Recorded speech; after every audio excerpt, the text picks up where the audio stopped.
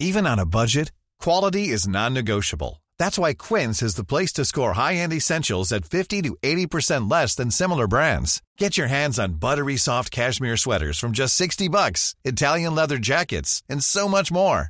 And the best part about Quince, they exclusively partner with factories committed to safe, ethical, and responsible manufacturing. Elevate your style without the elevated price tag with Quince. Go to quince.com/upgrade for free shipping and 365-day returns.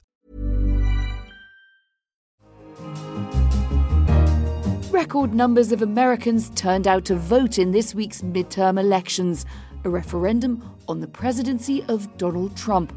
So who won the spoils? I'm not on the ballot, but in a certain way, I'm on the ballot, so please go out and vote. And at the end of the day, the president's going to work with whoever comes into office. The first women to wear a hijab. I think it was a great victory. And actually, some of the news this morning was that it was, in fact, a great victory. Tomorrow will be a new day in America. Both parties claim victory. The Republicans have strengthened their position in the Senate, but after 8 years in the wilderness, the Democrats have won back control of the House of Representatives. So is the country in for 2 years of gridlock, or could the deal-maker-in-chief usher in a new age of bipartisanship? You're listening to The Economist Asks. I'm Anne McElvoy, and this week we're asking, after all that voting hoopla, what do the midterms mean for America? Our US editor, John Prideaux, has dashed into the studio. He's got a pile of copy on the election races, hot off the printer. Hello there, John. Hi, Anne. Donald Trump is saying this is a terrific result for Republicans, but the House is in Democratic hands. What are we to make of it?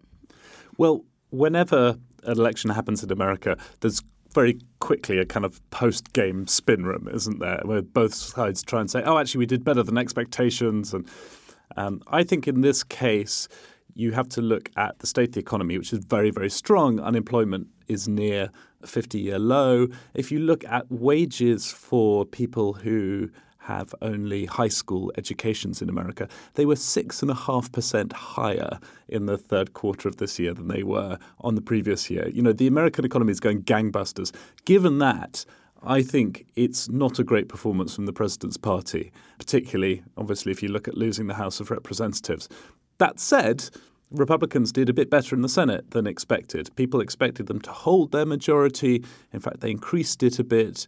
Various Democratic candidates in the Senate who one might have thought would be close got absolutely blown away. Let's look at a bit more detail at that result in the House. It wasn't exactly a blue wave. Would it be fair to call it a series of blue splashes, or are you a bit more upbeat about it from the perspective of the Democratic Party's hopes? Well, I'm a very bad amateur surfer, so I quite like small waves. I'm partial to small waves. It was a small wave, I think. I mean, if you look at the popular vote, Democrats won by 7 percentage points in the House. That's pretty decent. You know, that is not a knife-edge result. It doesn't necessarily translate into a kind of blowout victory, because of a couple of things, partly because of the way that Democratic voters are kind of concentrated in cities, and partly because of gerrymandering. There's a bit of that as well. But they won pretty handily. And I suppose most importantly, most consequentially, they will have their majority as of January when the new Congress sits, and that will come with some oversight powers, which I'm sure they'll make full use of. And when you say make full use of, just draw us as far as you can see ahead a map to what you think the Democrats will do now that they have control of the House. Are they after a great bipartisan, here we are, we're taking responsibility, we're showing that we, the party, can go back to government? Or are they out to go after Donald Trump and to really show that they're back, which is what their base really wants them to do? I think it'll be a bit of both. On the oversight, I could imagine them requesting Donald Trump's tax returns. That will set up a big fight with the administration. I think they will also, at least if you listen to Democratic leaders, they'll look to work with the president where they can, perhaps on infrastructure, perhaps on pricing of pharmaceuticals. There are some areas of agreement. Whether they can get past the rhetoric and the kind of bile, I don't know. And clearly a lot of the onus there is on the president as well. Think they're ever going to get those tax returns? I'm going to say yes. I mean, the legal arguments to me it looks like the House has that power. So I think it's going to be a tough argument to keep the tax returns out of the House's hands. Whether they become public or not may be another question. What about the other races? Which are the races that look to you to be the ones which will have most traction, most impact going forward? The big one, I think, is Florida, which is the quintessential swing state. Any candidate in 2020 who wins Florida will have an easier route to the White House. Republicans did really well in Florida. You know, they were narrow victories, but they won both the governorship and the Senate seat that was up for election. A line that leapt out of the leader you wrote for us, for me, was this: running up vast vote shares in New York and California is impressive, but it will never deliver a governing majority. Are you suggesting that the Democratic Party needs to temper its enthusiasm about the advances that it's made this week? I think so, to some extent. I mean, the party's discovered that it can sort of win big in the popular vote by rallying the base, and that's great. But if it means that you win, kind of blowout victories in places where you'd win already, it really doesn't help you in a system that isn't built around the party that gets the most votes, right? This is a system that balances those kind of majoritarian parts with handing a lot of power to bits of the country where there are far fewer people. And, the Democratic Party, I think, after the election result, looks even less able to win in those places than before. So that ought to be a big concern. And Donald Trump himself, of course, bullish out there, telling us all how marvellous he was and that the Senate result had proved it. But is Donald Trump's path to staying in the White House, if such is his intention, more difficult now, or does it make not much difference to the sort of Trump machine as it rolls on? I think it's about where we were as far as that goes. Florida looks good for the Republicans, but he won Florida last time around. I mean, in terms of sort of places where the Democrats might draw some hope, aside from in the House of Representatives, they came quite close in Texas. That's quite a remarkable thing. No statewide Democrat has won in Texas for an awfully long time. And Beto O'Rourke spent a fortune, didn't get there, but he got quite close. I left John to get back to his crossheads, his headlines, all of that dark magic it takes to put the US section together in this week's paper, but he'll be back. As John mentioned, in Texas, Democratic hopes for Senator were riding on Beto O'Rourke. His campaign caught international attention. It raised around $70 million and it gained an endorsement from Beyoncé, no less. He was narrowly defeated by former Republican presidential hopeful Ted Cruz. I spoke to Ted Cruz's former Chief of Staff, Chip Roy.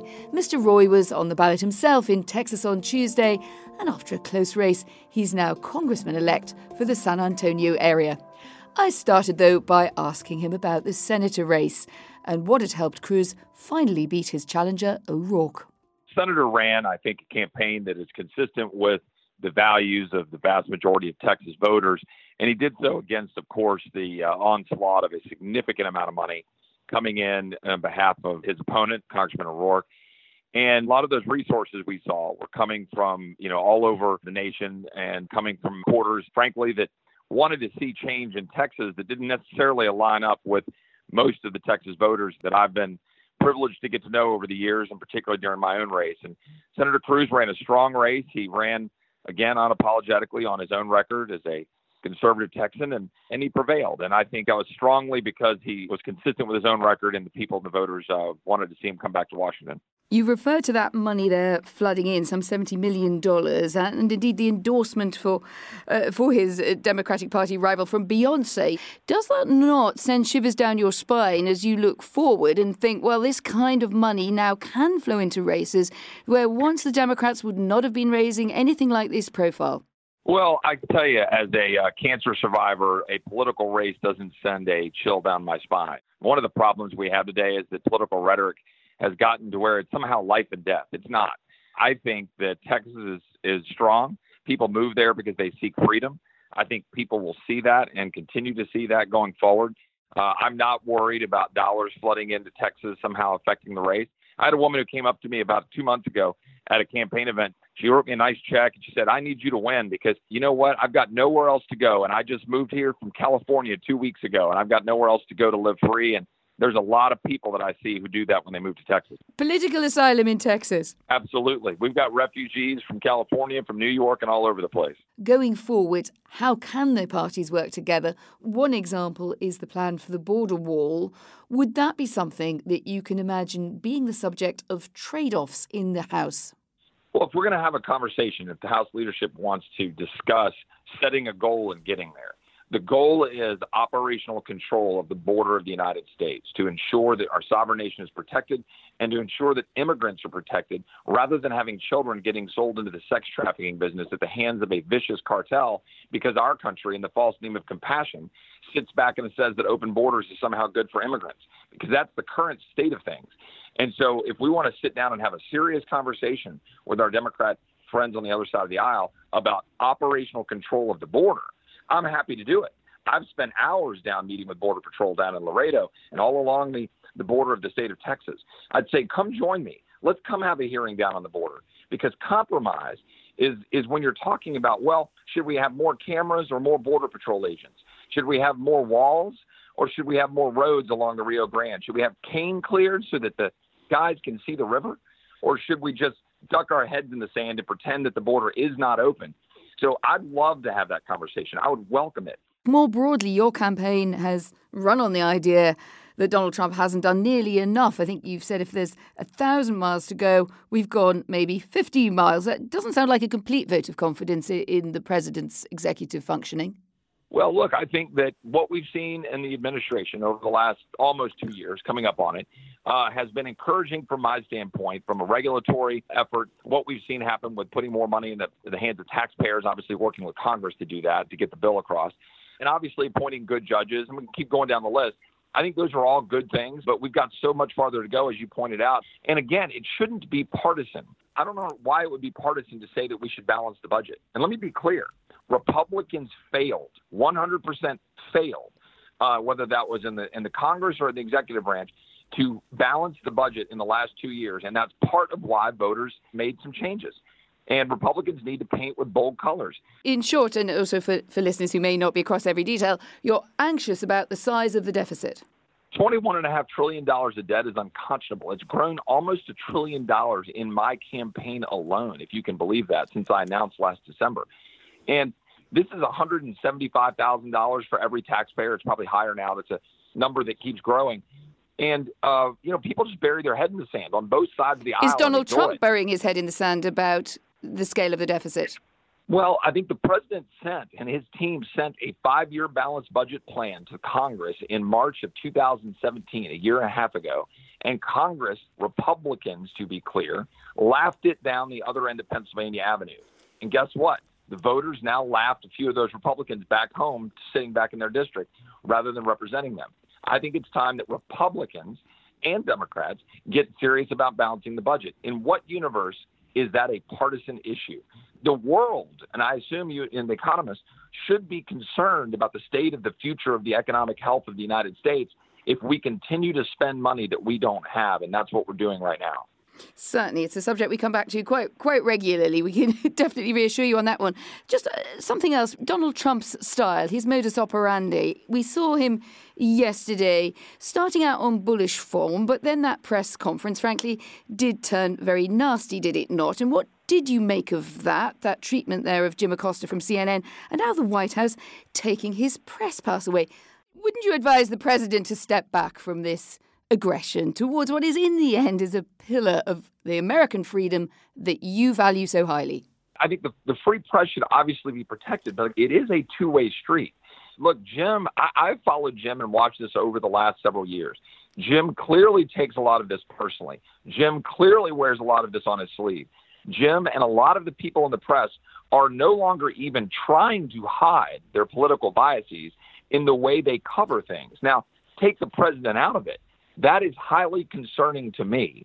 But you come down to the fact that you either have a system in which the press can be pretty irksome and you've got to First Amendment, most free speech country on this earth. Do you think that the White House should take away press accreditation from people who ask what the White House or Donald Trump considers to be the wrong question? You have to look at whatever the question might be asked. I can't assess what happened yesterday with Jim because, just truth be told, I haven't seen what Jim said exactly. But what I would say is this. There are some questions that at some point would cause, I think, a White House to say, look, I don't know why we're going to have you here if you're disrupting the ability of the American people to hear from the other 100 people in the room who have important questions to ask, to make sure that the people get the honest news and are being held accountable. But it doesn't have to eject a member of the press, perhaps, to reach that goal. Last thought from you, if I could. This Congress is going to be hobbled by division, isn't it? What do you think a Republican majority in the Senate and that minority in the House will mean overall for what gets done and what doesn't? Well, I think that will all be decided on whether the Democrat leadership decides to follow their left-wing kind of mob mentality that we saw unfold during the Kavanaugh hearings. And if that prevails, then, we won't get very much done because we'll spend time spinning our wheels on hearings and going down some rabbit trails with respect to already having pledges and having preordained that they might want to impeach Kavanaugh or impeach Trump, none of which is based on significant history of the rule of law with respect to what impeachment actually means, but it's rather just political rhetoric. And if that's the way the Democrat leadership wants to go, then the House won't get a whole lot done and the Senate will focus on confirmations.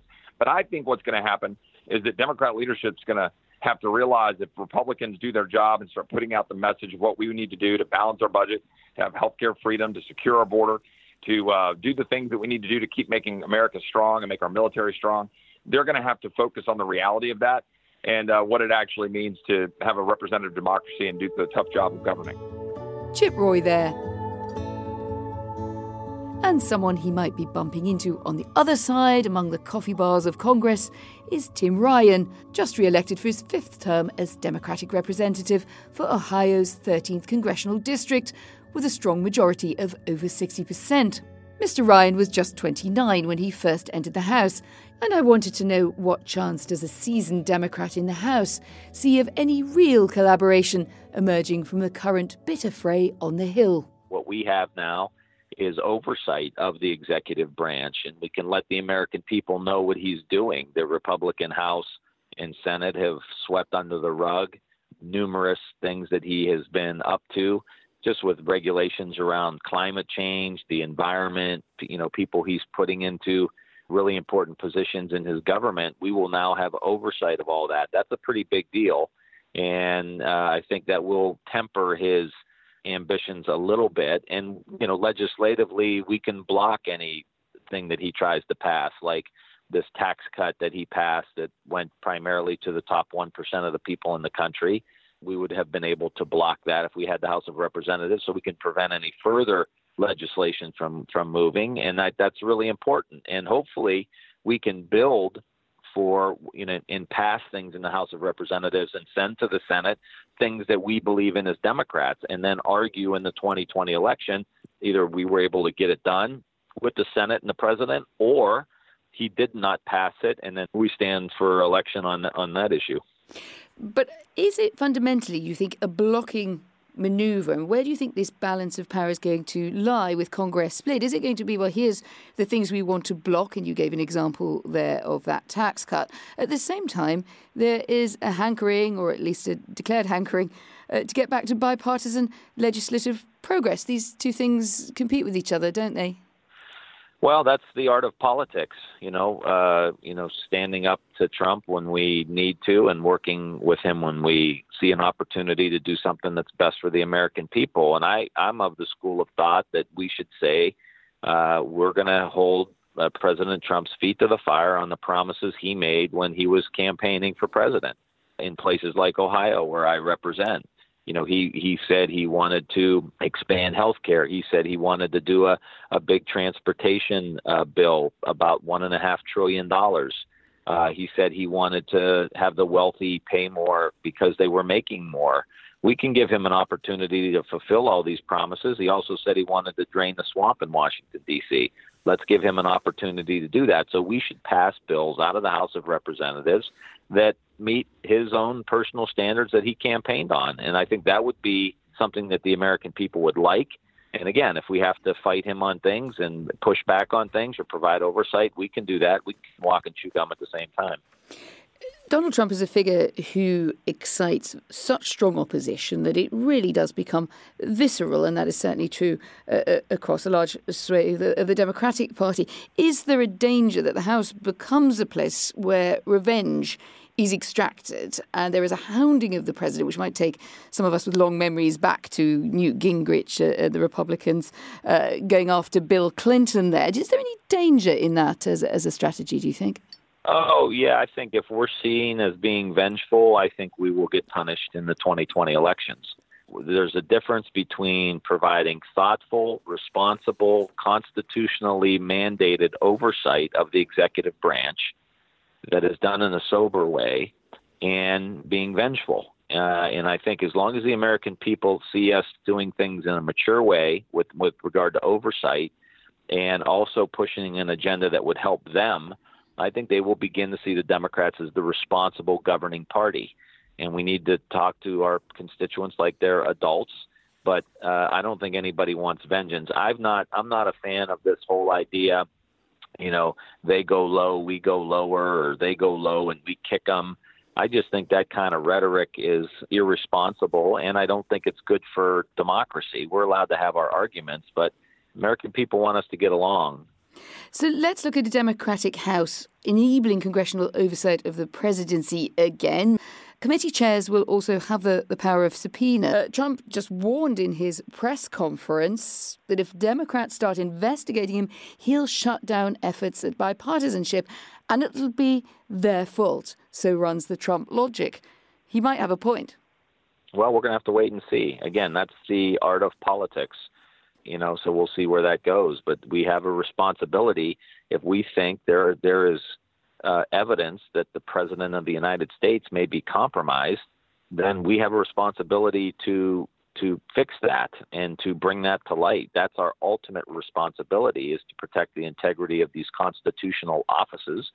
And, that's not always a pretty to do, especially when you're dealing with somebody like Donald Trump. So we'll see what happens. Where does this leave impeachment and the threat of impeachment? Some people think it might be the way to go after Donald Trump. Others think that he might well win that argument, or it could play to his ability to say they're all out to get me and consolidate his base. Where are you minded on that, Congressman? Well, I don't think we should do anything until, Mueller comes with his probe and his findings. He's put a lot of effort, has a very good team. We should wait and see what that looks like. Don't think we need to get into the business of impeaching people and presidents without any evidence that has been thoroughly put together by somebody with the caliber of a Mueller. And so I think we wait and see. But our focus needs to be on the economy and working class people making more money, having security in retirement, and having access to affordable health care. That's really what we need to be focused on. And I think, not to mention that impeachment isn't going to go anywhere in the Senate anyway.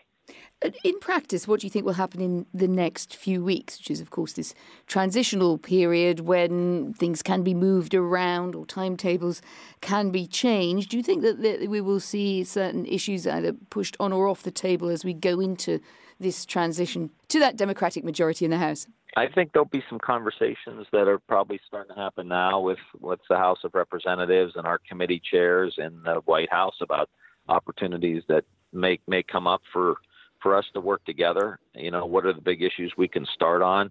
The presidential election isn't until next year. I just think we can take a year of our time and find out what we can work on together, move together, push together, implement together, and then have a fight next year during the presidential race about who's done a better job. Tim Ryan on the art of politics, being bipartisan but pushing home your own advantage at the same time. Our own John Prideaux has penned a leader. It says, among other things, that the Democrats will need to be disciplined, and he recommends that they hold back on that desire for revenge. What's his thinking? So that's partly a question of kind of offering them some tactical advice. I mean, quite clearly, the centre of the country is not where the left of the Democratic Party is at the moment. You can see that from the results in the midterms. There's a part of the party that would, like to go after impeachment, all that kind of thing, sort of confrontation all the time. I don't think that helps them in terms of winning sort of political power next time around. But then I suppose the bigger thing there is that they have a chance perhaps to do some good for the country. Were they to get a decent infrastructure bill through, something that Donald Trump's talked about a lot in the past 2 years. There's been an infrastructure week at least once a month, so far as I can see, for the White House. But as anyone who's travelled around America like you have knows, you could really do with some spending there. So it's partly tactical, but it's partly just for the health of the country. I also think America is very divided politically, and the only way out of that is to find some way back towards compromise, which is an incredibly unfashionable thing at the moment, but is necessary ultimately for the health of the democracy. I'm going to push you a bit harder on bipartisanship, because it's hard enough at the best of times. What about the big divisive subjects which can mark out this era in American politics? What about immigration?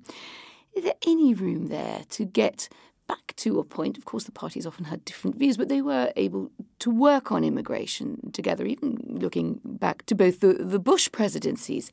At all possible with this president looking at what's going on down at the border?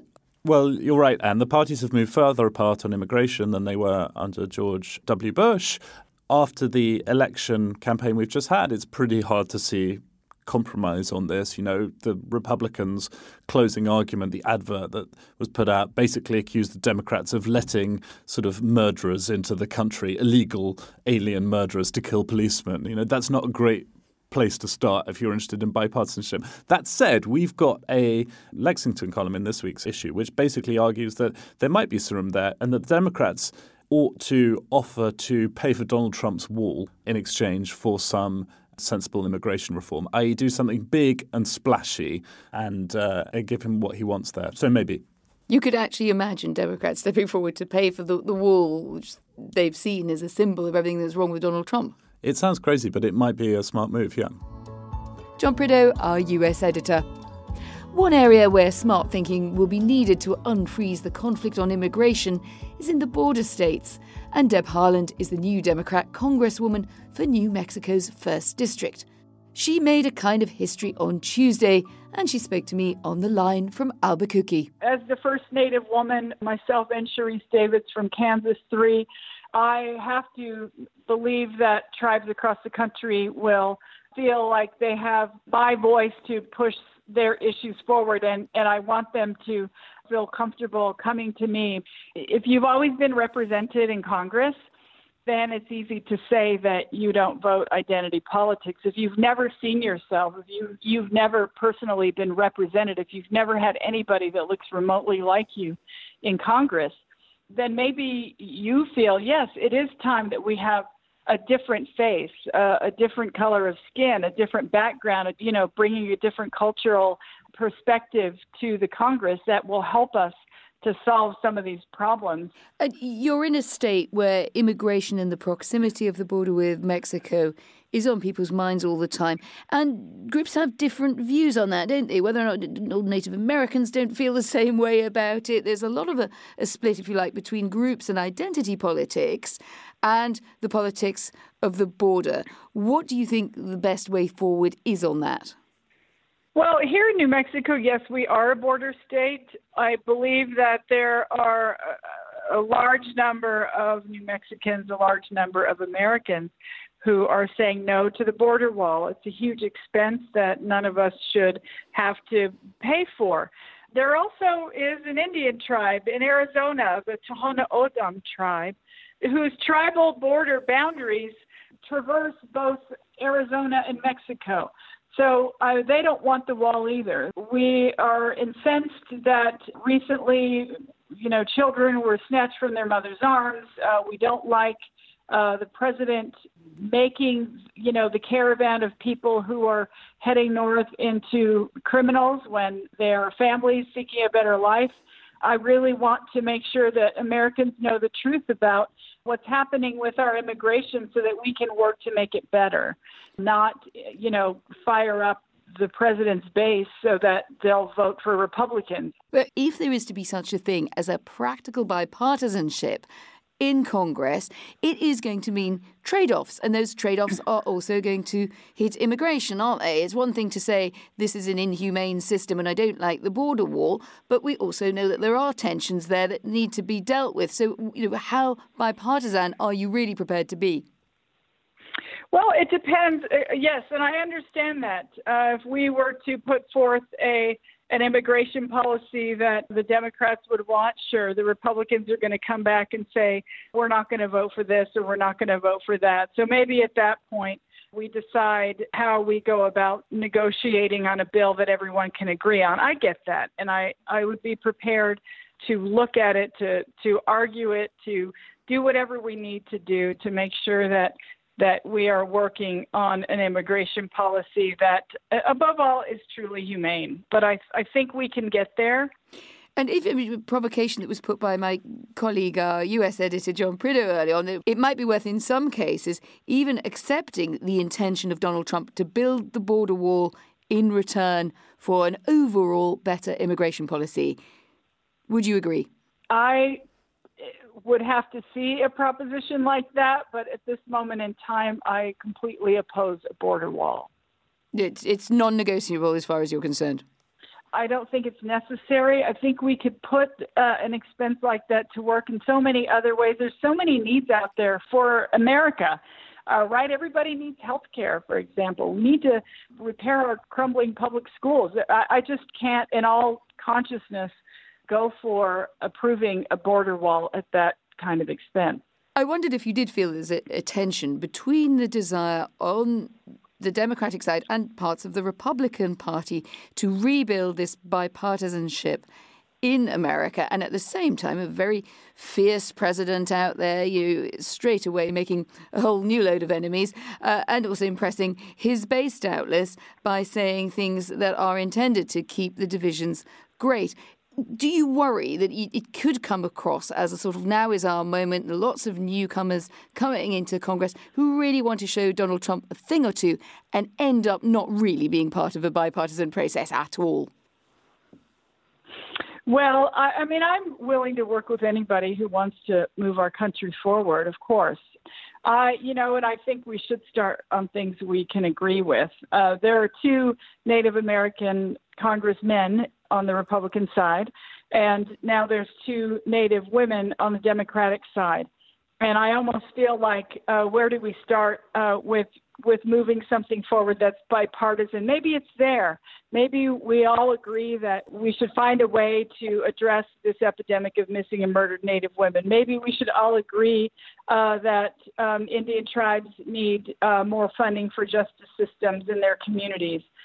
Maybe we could all agree on a Native American voting rights bill. So whatever it is, wherever it is that we can agree, I think that's where we should start. And, recently it's interesting that right before the election, the Democrats have been talking about protecting pre-existing conditions for years, right, in the Affordable Care Act. And the Republicans have been against it. And recently they have come out saying they're for protecting pre-existing conditions, right? So regardless of, how they go about it, I guess we can look at any bipartisanship we can and make sure that we are finding ways to agree on things and move them forward for the American people. Deb Haaland, freshly elected to Congress. The midterms have changed the political landscape, and that will affect the Mueller investigation and a number of hot-button issues we've discussed in this show. The border wall, the economy, healthcare and climate change. There were also ballot initiatives that made a significant mark too. In Florida, voting rights were restored for felons once they've served their sentences, provided they were not convicted of murder or sex crimes. It reminds us that the outcome of these midterms will help shape the presidential election of 2020, and suddenly they feel a lot closer. Celinda Lake is one of the Democratic Party's leading political strategists. A veteran of political campaigns, we often call her up to get her take on what's driving the latest electoral trends. So, what did Celinda make of the midterms and what they presaged? We started talking about a wave of women newly elected. Oh, I think it's a huge shift, and I think we'll see it.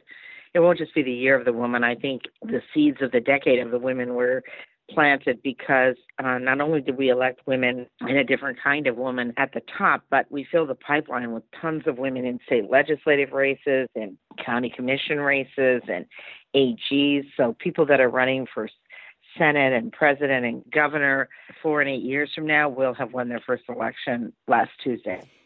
But what's so interesting, I think, listening, and we've had guests from both parties and also with different positions here on this show, it's not entirely clear who's supposed to be happy with the result and who's supposed to be a bit disappointed. Yes. Unless I'm a particularly bad journalist, help me out here. Well, I think the cup is half full and half empty for everyone. I mean, we accomplished our biggest goal, which was to take back the House, and the singularly most important thing. We also elected a number of governors, including in the 3 states that account for Donald Trump being president. Michigan, Wisconsin, and Pennsylvania. We lost those states by 80,000 votes. Donald Trump would not be president if we had won those states. We elected Democratic governors in all 3 of them. Democratic governors do make a difference, so I think we accomplished that. We also elected a record number of women and mobilized a female base. That said, Donald Trump leaned in a way that no one else has ever done, that we've ever seen in any midterm election, Democrat or Republican. He mobilized the Trump voters, not just Republicans, but the Trump voters. He worked hard to define the race and did it for his base, not so successfully for swing voters, but he proved how formidable he is and how formidable he will be in 2020. It sounds like you give him sort of more credit for thinking things through than a lot of those who are sympathetic to the Democratic Party. Would I be right? Well, I think he's a brilliant strategist. He understands his brand, and he understands how to create his reality show, and he's willing to play a very high-risk, audacious role in that reality show. So I think he's quite formidable, and I think his team is quite formidable, and would be very foolish to underestimate him, because that's a great way for him to get reelected in 2020. I'd love to know what it is that you think that the Democratic Party has to learn from these midterms, and perhaps from the fact that that blue wave became, well, depending on whether you're an optimist or less so, perhaps a series of blue splashes. I think the blue wave was more of a blue swell, but I think it had that makings from the beginning. I think a lot of the press accounts were overstated. That said, I think there are 2 things that we learned and saw more than learned in 2018. One is we mobilize our base, they mobilize theirs. This is the first time in a midterm election where both bases were mobilized. Secondly, the Democrats must get an economic message. On the eve of the election, we lost solidly the people who thought the economy was in good shape, and we were 15 points behind the Republicans on the economy. We could make it through 2018 like that. We will not win 2020 like that. The Democrats must get an economic message. Celinda Lake. So some reasons to be cheerful for Democrats there in the House, and new breakthroughs of candidates in other races. Not yet a clear sign, though, that the Trump machine is grinding to a halt. Let's see how it all looks when the new Congress, with a fresh majority, beds in, and those bipartisan intentions are tested in practice. But meanwhile, we'd like to know what you think. Can a divided Congress work for a divided country? Pop us an email, radio@economist.com. Tweet us at Economist Radio. We'll have more analysis of the midterms in our print edition and online. Just go to economist.com/radio offer. 12 issues for $12 or £12. I'm Anne McElvoy in London with my colleagues on both sides of the Atlantic. This is The Economist.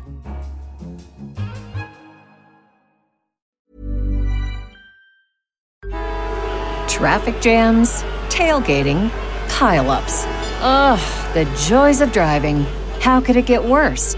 The federal government wants to have a say in what you drive. That's right. The Biden administration's EPA is pushing mandates that would ban 2 out of every 3 vehicles on the road today.